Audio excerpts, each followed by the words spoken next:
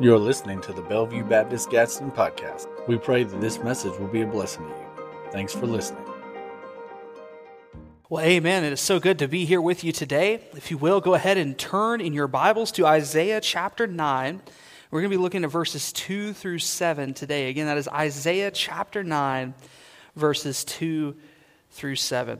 And I just want to begin today by taking a moment to thank Brandon Cook and Brandon Pierce for filling in for me while I was in Louisville. And I wanted to thank all of you for your prayers for me and for taking care of my girls while I was gone.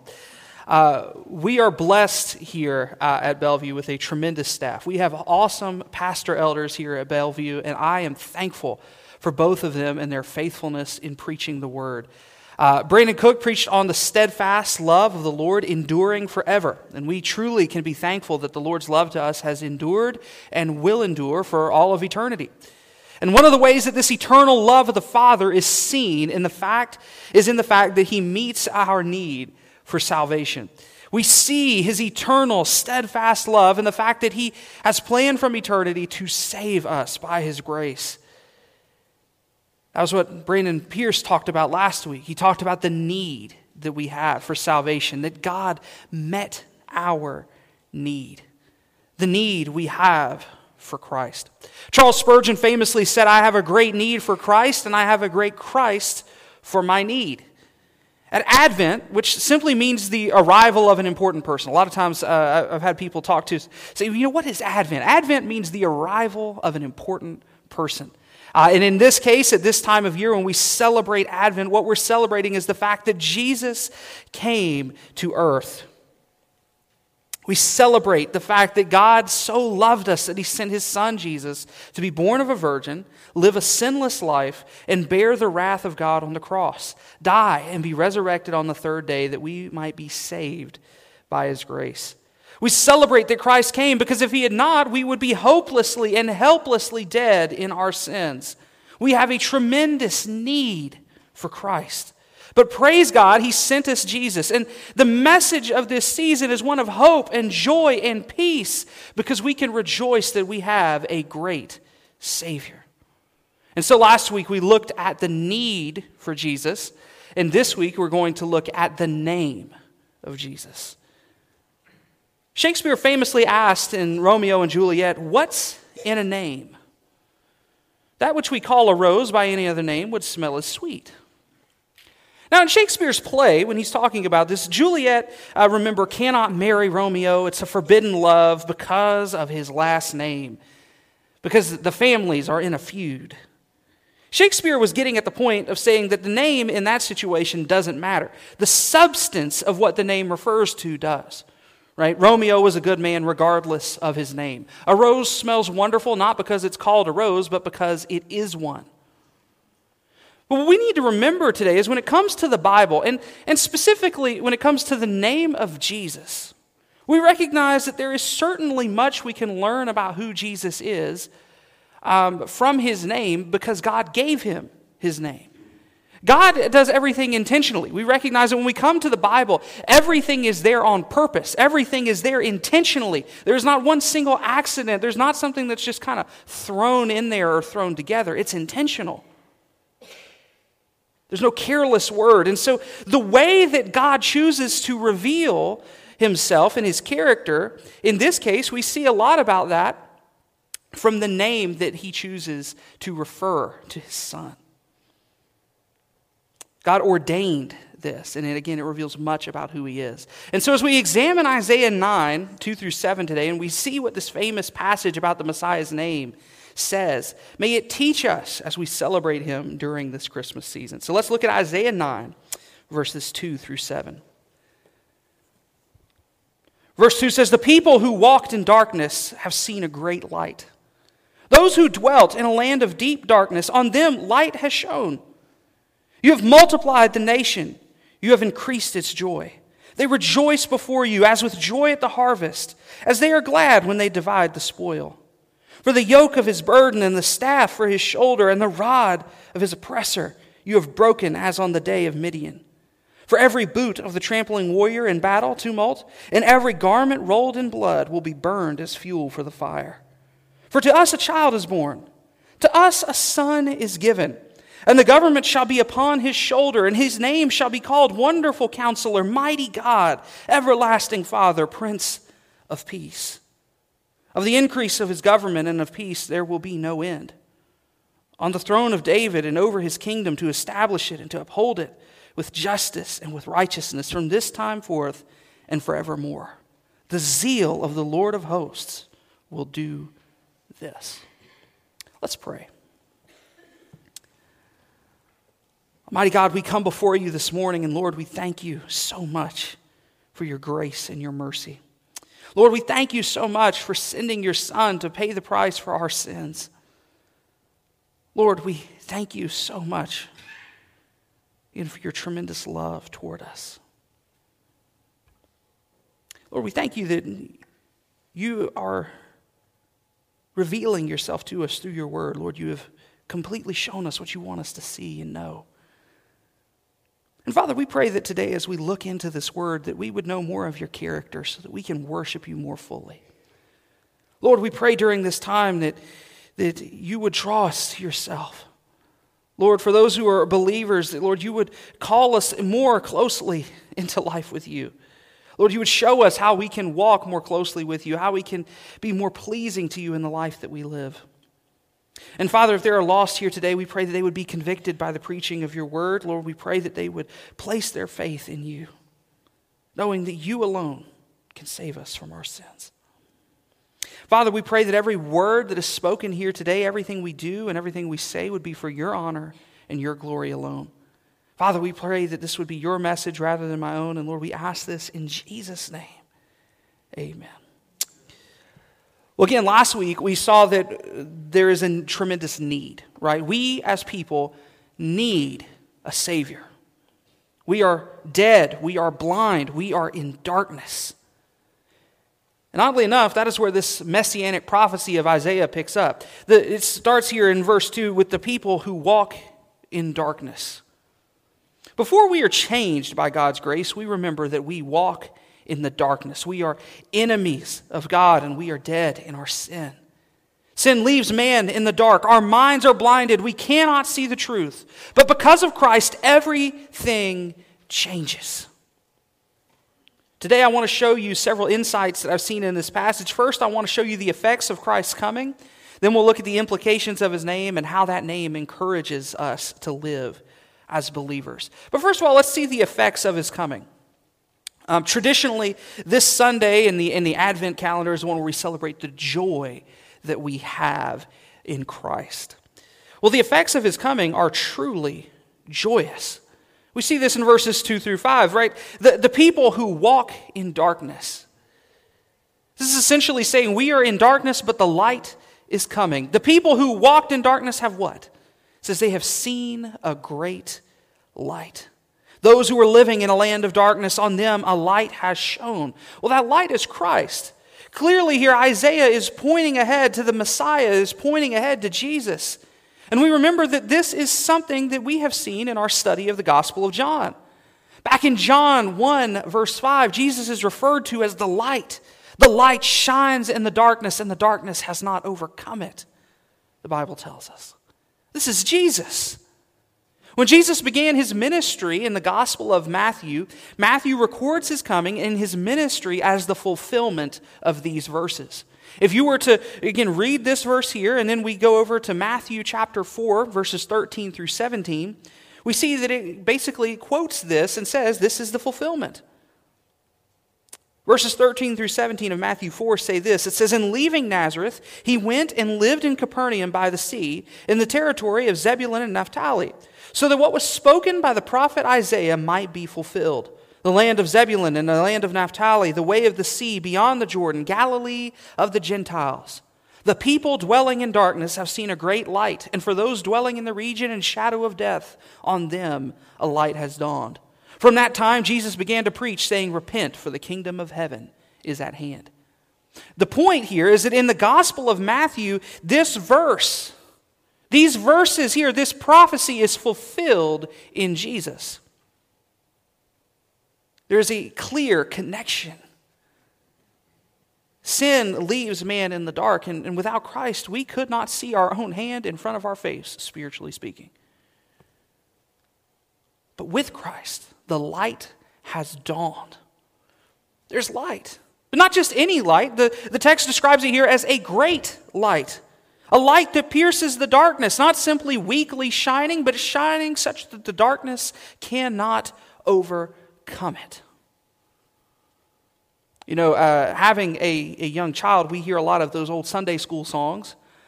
This Little Light of Mine is the one that so often is playing in our house. And when we think about the little light that we have within us shining, we're to remember that in this, we are to shine the light of Jesus out to those around us. But sometimes when we think of the light of Jesus or the light of the gospel or how Jesus is shining out into the darkness, we so often think of it as this weak little timid candle. We're surrounded by such great darkness and we're just holding this little light trying to keep the flame flickering. But that is not how the text describes it. He is a great light that pierces the darkness, and the darkness cannot overcome it. We're not trying to keep the light flickering, rather the light is shining, it is blaring, it is blazing into the darkness. And so because Christ has come, this light is shining, and there's more. The text tells us here in verse 3 that there is joy. Joy is here because Jesus came. In verse 3, the joy is increased. Bible says. 3 times there, or really 4 if you use the word glad, but we see this as that joy has been increased. They rejoice before you as with joy at the harvest, as they are glad. There's a lot of happiness going on in there. The question is why? Well, it's the first line of verse 3. You have multiplied the nation. The nation is multiplied. You see, back under the Jewish system, under the law, the Jews thought that salvation was restricted to the Jews. The Jews thought they were the only ones who were going to be saved. They were the only ones. No one else would be saved by God, only them. But they were wrong. Christ, by his gospel, has multiplied God's people. All who repent of their sins and believe in him are saved and are brought into the family of God. The nation is multiplied because Christ came and paid the price for his people on the cross, and they are now a part of his family, and they rejoice. We as believers better rejoice at the fact that we have salvation in Christ and that God has people from every nation, tribe, and tongue that will worship him. So often we sit in sanctified silence when we ought to be rejoicing. Now we can do that reverently, but we're to rejoice, to have gladness, to be happy.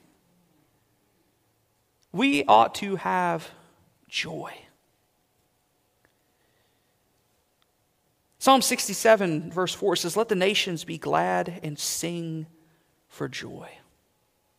And as God's people, we should rejoice that his kingdom advances by his grace and that more and more people are hearing the gospel and believing.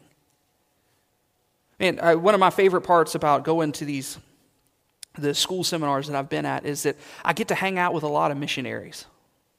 And they come in from all corners of the world, and I hear about what God is doing in these places, and I hear about how people are coming to faith. And man, it just brings this joy. The gospel is advancing. If we don't see that, it's because we're not looking in the right place.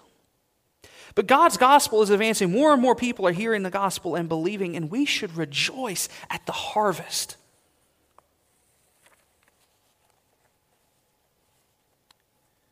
So often our rejoicing is for the wrong reasons as churches.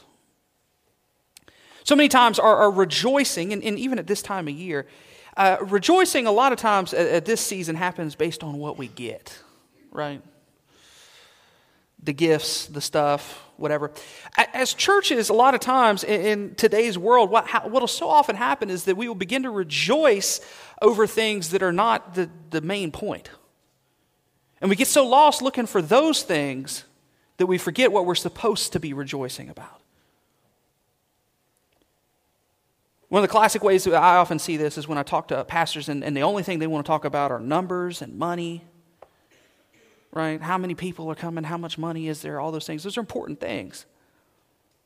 But it's a sad day when our rejoicing at the harvest is simply because we're going to add one to the roll and not because one has been changed and saved by God's grace and brought into the kingdom of God. Rejoice at the harvest, but not again because of the numbers, not because of the value, not because it's evidence that good things are happening, but because it is a pointing and a reflection to God's grace and what He has done in a life that has been changed. The angels rejoice, but let's not let them be alone in that rejoicing. Finally, we see another reason for joy, and that is because of Christ's coming, the battle is over. The rod of oppression is broken here. We know that when we're saved, we are freed from sin. It's not that, again, we are totally perfect, but we are now freed from the bondage of sin. And I love the way that this is described here in verse 5 specifically. It's talking about the boots of soldiers and the garments rolled in blood, and we're tempted to look at that and go, what in the world is happening here? The last sandal, the last boot of the soldier, and the last bloody rag, it's all burned up as fuel for the fire, is the point. Now again, these boots of the trampling warrior in battle tumult, what that means is that these were the shoes that warriors wore. And what is being said here is that every last boot, every last bloody rag from the battle, it's all cast into the fire and it is burnt up. The rods of oppression are broken. The yoke of the burden is broken. The staff of the shoulder is broken. The battle is over. It's all burned up. The battle is won by Christ, our King. And the sad thing is that we tend to take these things for granted as believers because we live on the other side of Christ's coming and His saving work. You see, as long as we have been believers, if you're a believer here today, all of these things have been true. Every second we've been a believer, we've had the light of Christ. Every second we've been a believer, God has been working to draw men and women, boys and girls from every nation and people. Every second we've been a believer, we can rejoice in the battle being won. But for Isaiah and for those people in that day, they were looking forward to this time. They were looking forward to it. They lived in a time in which Christ had not yet come. And I guarantee you that if we could bring them to today, they would rejoice. The reason we can celebrate these things, the reason we can celebrate the light piercing the darkness, we can celebrate the nations multiplied, the reason we can celebrate the battle being won is because Christ came, because God was faithful to send His Son to accomplish those things. What changed? How did it go from darkness to light? How do we go from a single nation to people from every nation? How was the battle won? Well, it was all of God's grace, and it was all because of Jesus. And we see this in verse 6. For to us a child is born, to us a son is given. Who is this son? I want you to see here this morning now, secondly, the implications of His name. Look, this is what the coming one it means. These are the effects of His coming. Let's look at the implications of His name. We know who that child is. Right? I remember being little and thinking when we would sing the song, what child is this? Being like, it's Jesus. Why do we have to keep asking the question? And today we read this text and we go, well, duh, it's Jesus. He is that child. He is that son. Again, this here in verse 6 and verse 7, his name should be called Wonderful Counselor, Mighty God, Everlasting Father, Prince of Peace. And the increase of His government and of peace, there will be no end. the throne of David and over his kingdom, to establish it and to uphold it with justice and with righteousness from this time forth and forevermore. We know that this is Jesus very clearly. But if there's any doubt in your mind, listen to Luke 1, 31 through 33. In this moment, the angel is speaking to Mary. He says, "And behold, you will conceive in your womb and bear a son, and you shall call his name Jesus. He will be great and will be called the Son of the Most High, and the Lord God will give to him the throne of his father David, and he will reign over the house of Jacob forever, and of his kingdom there will be no end." It's the exact same thing. And so we can see very clearly that the angel was referring to Jesus, and he's using the language of Isaiah's prophecy here in Isaiah 9 to tell Mary who this child would be. What's in a name? Well, we know in this case the name tells us much about who Jesus is. We come to Isaiah 9, what often happens is we think that these verses are just telling us alternative names of Jesus, right? He's a wonderful counselor. So we could call him Wonderful Counselor. We can call him Almighty God. We can call him Everlasting Father. We can call him Prince of Peace. And while to a degree that's true, there's much more going on here. One commentator said it this way: in Jewish thought, a name doesn't just identify or distinguish someone. It expresses the nature of his being. What that means is that the name tells us something about who they are. The Jews took names very seriously. In fact, they would not so much as speak the name of God for fear of messing it up. In fact, whenever they referred to God, instead of saying Jehovah or Yahweh, they would simply say Hashem, which means the name. Which just means it just means the name because they had such a respect and a reverence for God's name. We are blessed that because of the grace of Jesus, we don't have to refer to God in some arbitrary kind of weird third way. We can talk to God and know him. We can boldly go before the throne of grace. And so I'm not advocating that we don't say God's name, but what I'm telling you is that the Jews had respect for names, and they had a very specific way of looking at them. Names are important. They tell us something. And so what happens here is that these names of Jesus that are being expressed here, the names of the Messiah, they're not just literal names, but rather they are aspects of Jesus' character. We see this in the Wonderful Counselor. Christ is truly the Wonderful Counselor. According to the Hebrew definition, a counselor is one who gives advice and makes plans. Right? So, very simply, give advice, make plans. That's what a counselor does. And this fits with the other names we see here, right? Almighty God means that he is sovereign. He has all power and authority. Everlasting Father means not that Christ is the Father, right? We're not denying the Trinity here, but that he is the creator, right? That word there, it means that he's the creator. He is the one who created all things. And finally, he's the Prince of Peace because he brings us peace with the Father. Now, what I've done in showing you that is I did bury the lead a little bit on what we're going to talk about when we look at these other names here in a moment. But what I'm doing is I want you to see this for a purpose. When we think of Wonderful Counselor, Almighty God, Everlasting Father, and Prince of Peace, we tend to isolate each one and see it individually. And we're doing that to a degree today. But what I'm trying to do here is to show you that when we read this, really these are not individual isolated names, but they are painting a full and complete story. Jesus is the planner. Before creation, we hear that the triune God, Father, Son, and Holy Spirit plan to save people.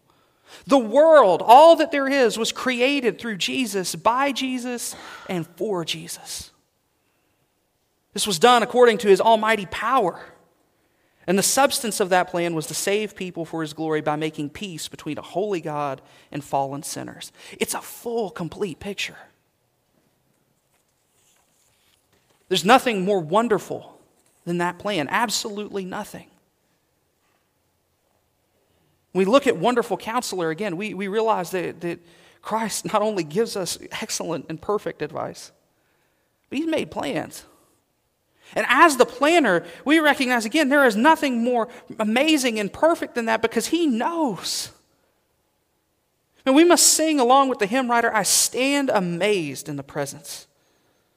And I wonder how he could love me, a sinner condemned unclean. How marvelous, how wonderful in my song shall ever be. How marvelous and how wonderful is my Savior's love for me.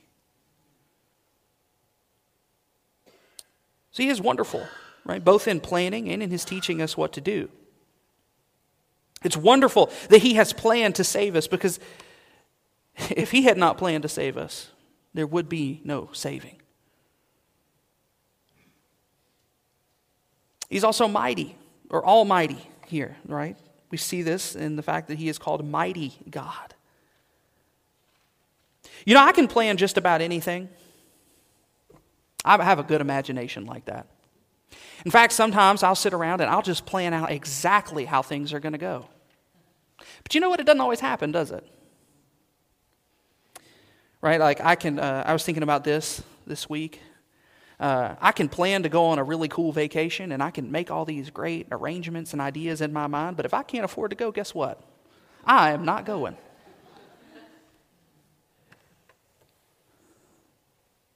Another thing, in a way that we kind of see this play out, is when we have to have a conversation with somebody. Right? This happens to me. I'll be thinking about, like, maybe I'm in the shower, or I'm just sitting there at my desk thinking about a conversation I'm going to have with somebody, and I plan it out. I'm going to say this, and then they're going to say this. And then I'm going to say this, and then they're going to say this. And guess what? It never happens. Why? Because we can plan all we want to, right? Naturally, all of us make plans. I'm not saying to procrastinate or not to plan ahead. But what I'm saying is that we often make plans, and we have no ability to secure that that plan will happen. In fact, James says we often make plans with no assurance of what tomorrow will bring. James 4, verses 13 and 15. It says, "Come now, you who say, today or tomorrow we'll go into such and such a town and spend a year there and trade and make a profit. Yet you don't know what tomorrow will bring. What is your life? For you are a mist that appears for a little time and then vanishes. Instead, you ought to say, if the Lord wills, we will live and do this or that." James' point is that we should recognize it's all up to God. But this illustrates something amazing. The cool thing about God's plans is that they can't be thwarted. Psalm 115:3 states very clearly, our God is in the heavens. He does all that he pleases. He's Almighty God. This means that he can do whatever he so desires, and his will be perfectly fulfilled. Nothing can stop or stand against God. This is again why we don't fear the end of this world. We know that God works everything out for our ultimate good and for his glory. And everything there means everything, so we trust in his power. His plans will be accomplished. We see that he is also the everlasting Father. The word here again meaning that he is the eternal creator. He created everything. And man, what an amazing earth he has created. The beauty around us, all the things we see. Isn't it amazing to look at this world? I mean, we are blessed. I was speaking with a friend who was from Asia. And he was telling me that, I've forgotten the word now, but in their country, the way they refer to our country is they say the beautiful place. They don't call it America or the United States. They call it the beautiful place. He said, you're just so blessed with all this natural beauty you have around you everywhere you look. What's so cool is that we do live in a beautiful place, and the world is a beautiful place. But more importantly, God created us in his image, and that is beautiful. He made us to know him and to glorify him. Our chief purpose in this life is to reflect and glorify our Creator. In fact, he is praised for his creation in Revelation 4, verse 11. It says, "Worthy are you, our Lord and God, to receive glory and honor and power, for you created all things, and by your will they existed and were created." It says, God in Revelation, in this new earth situation, we will be praising God for his creation. Psalm 139, verse 14 tells us that we are to praise him for his creation as well. "I praise you, for I am fearfully and wonderfully made. Wonderful are your works, and my soul knows it very well." Man, we can praise God for the fact that he created us in his image, that we can glorify him. Finally, we see he is the Prince of Peace. This means that Jesus is the ruler of peace. He is the Prince of Peace. The Bible is clear. When we think of peace, again, a lot of times we think of the absence of trouble. But when we look at the Scriptures, the gospel will not bring us peace with the world. In fact, if we preach Jesus, we are guaranteed persecution and hatred from the world. But the Bible is clear. The gospel of Jesus Christ is the only thing, that brings us peace with God. And that peace is peace that endures. It is peace like a river that flows and floods and does not care about your circumstances or how stressful the holidays are, or even if we're being attacked for the sake of the gospel. The peace we have with God is permanent peace. It changes everything. We recognize that Christ did that. We were enemies of God. And when we say that, a lot of times we think about it and we realize that naturally, obviously we were opposed to God. Like naturally our sin separated us from God. But the real implication of being God's enemies is to say that we were at war. But because Christ paid the price for our sins, we can be at peace with God and can be His children. This peace means that we're His for all of eternity. Death can't even stop us.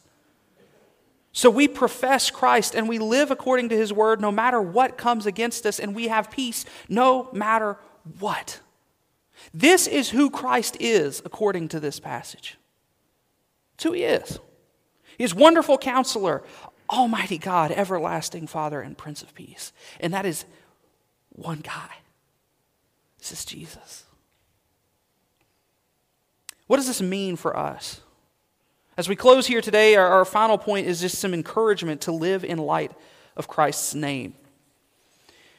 Here, I just want us to see what this means for us. How can we apply these truths about who Jesus is by His names given here in Isaiah 9 to our life? Again, wonderful Counselor. He is the one who makes plans and gives advice. Who we listen to matters. You realize the fall came as a result of Adam and Eve listening to bad, evil counsel from the snake? How do we apply Jesus as the wonderful Counselor to our life? Well, we take His counsel. Again, it's not only making plans, but it's also giving advice. And we know in the case of our Lord God, it is perfect advice that should always be heeded. I remember when I first started trying to memorize Scripture, the first two verses that I was told to memorize was Psalm 1 through 2. Blessed is the man who walks not in the counsel of the wicked, nor stands in the way of sinners, nor sits in the seat of scoffers. But his delight is in the law of the Lord, and on His law he meditates day and night. Another one I learned was Proverbs 3, 5, and 6. Trust in the Lord with all your heart, and do not lean on your own understanding, but in all your ways acknowledge Him, and He shall direct your path. What are the point of those two verses? Who we listen to matters. We're not to listen to the people of the world, those who walk in the counsel of the wicked, those who stand in the way of sinners or sit in the seat of scoffers. We're not even to lean on our own understanding. But we are to acknowledge Him in everything. We are to love His law and His word and meditate on it. Listen to the word of the Lord. Again, we are tempted to listen to everything else. It is loud this time of year. It's loud all the time. We have voices everywhere trying to tell us what to do and how to do it. But instead, listen to Christ. Take His word daily and live your life by it. See that He's the Almighty God. Again, this one's going to sound so simple, but it's so important, and that is stop trying to do things in your own strength. Stop. Trust Him perfectly. You can't mess up God's plan. So trust in it. When we're worried about tomorrow, we remember that He is the Almighty God and His plan is perfect even if we can't see it. You know, sometimes church signs will put up the dumbest stuff. And there's an old church sign adage that is true. And that's just simply this: when we don't know what tomorrow holds, we rejoice that we know who holds tomorrow. We don't know. We don't know what's going to happen to us 10 minutes from now. I've been preaching before and part of the roof has fallen in the middle of a sermon. We don't know what will happen. But we know who has us. And we know that his plan is perfect and good. He is completely powerful to make it happen. So stop trying to do things in your strength. Stop trying to plan it all out on your own. Stop trying to just will yourself to whatever you want. Trust in him. That doesn't mean we don't work hard. It doesn't mean we don't do the things that he's called us to do and we just sit here and just wait on things to happen. But it means that we do everything we do in the knowledge that it's all up to him. His will be done. That's why we say, Lord willing, and the creek don't rise. Because it is up to his will. So trust him. Everlasting Father, as our Creator, we need to remember that you matter. You matter. If you think this holiday season that no one cares about you and you don't matter, know that that is a lie from hell. Our amazing, perfect God created you in his image. It means you have worth. And you have a task to glorify him. Now, and hear me carefully. I'm not saying that you're special because you're so great. Right? I'm not saying that. You're special because God made you to glorify him. So do it. This season, remember, God, again, he made you in his image, and you have a task, and that task is to glorify him. So do it. Instead of glorifying ourselves, our families, even the other good things that come along with this season, we need to remember that we are to glorify him, and we're to find our value in him, not the things of this world.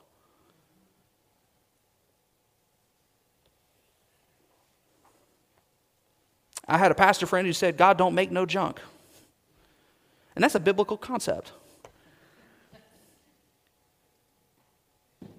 But the purpose of what he has made is to glorify him. Even the rocks cry out. If a rock can do it, so can you. So may we glorify him. Prince of Peace. Right? I remember when I was in college at the Baptist College of Florida, I was honored to preach in chapel, and I was the most nervous person in the world. Literally, I remember I was preaching in this situation. Again, preaching in front of your professors is a scary thing. And I picked my hand up and it was doing this number, so I just put it back down. But ironically, that day, the message was on finding our peace in the person of Christ.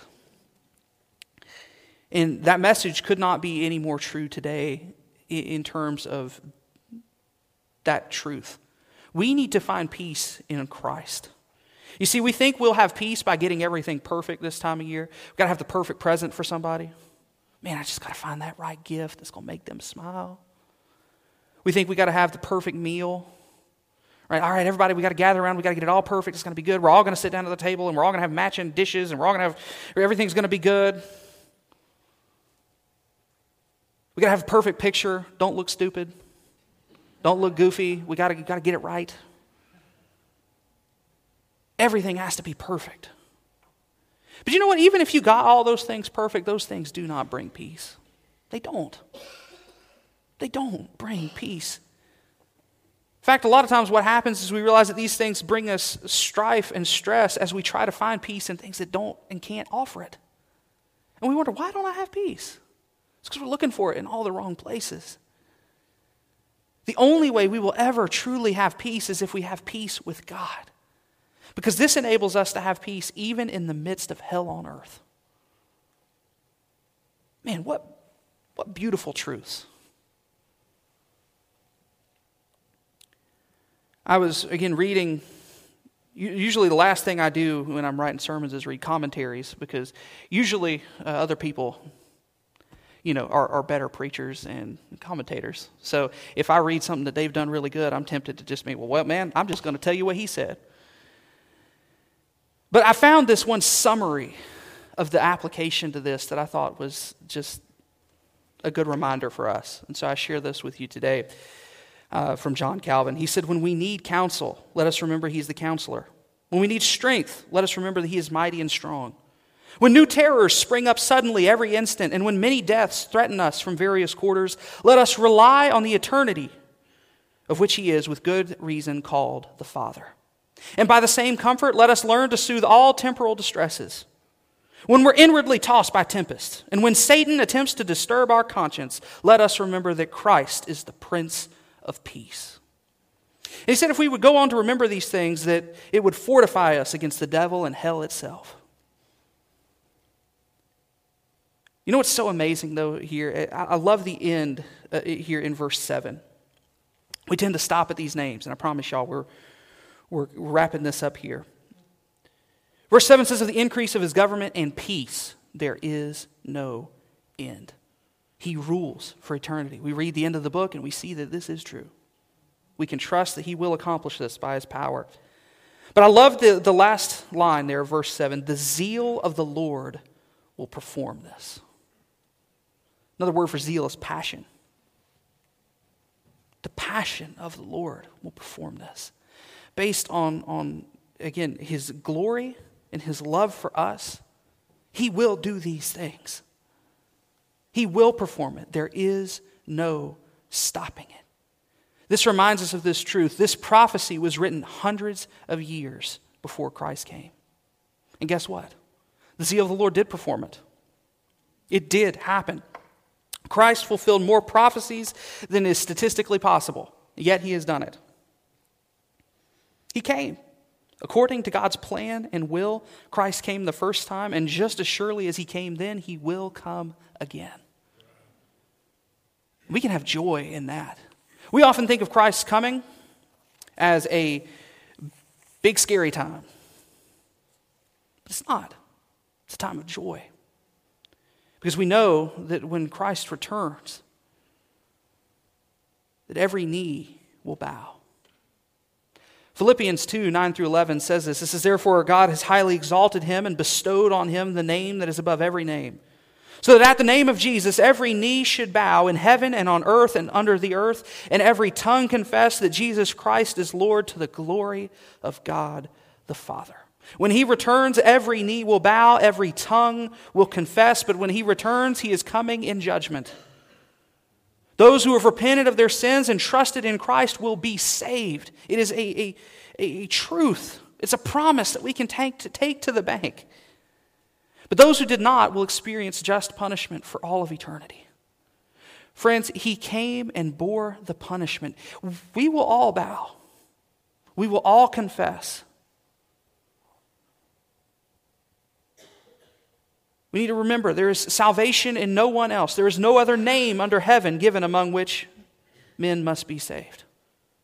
This is Acts 4.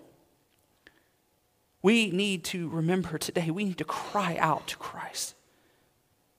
If we're believers, we're saved. But if you are lost, friend, know that he is coming back in judgment and nothing will escape. But he is good and he is gracious.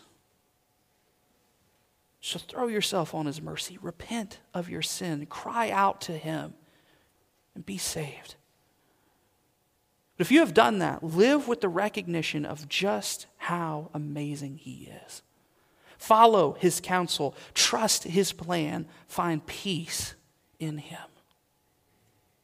Let's go to our Lord in a word of prayer. Father, we thank you so much for your goodness and your grace to us. Father, we thank you for the blessings of knowing you. But Lord, we pray now in this time that you would work in us, that your will would be done. That, Father, we would trust in you completely during this time. Lord, we pray that lost people would turn to you. Lord, we pray that believers would walk more faithfully.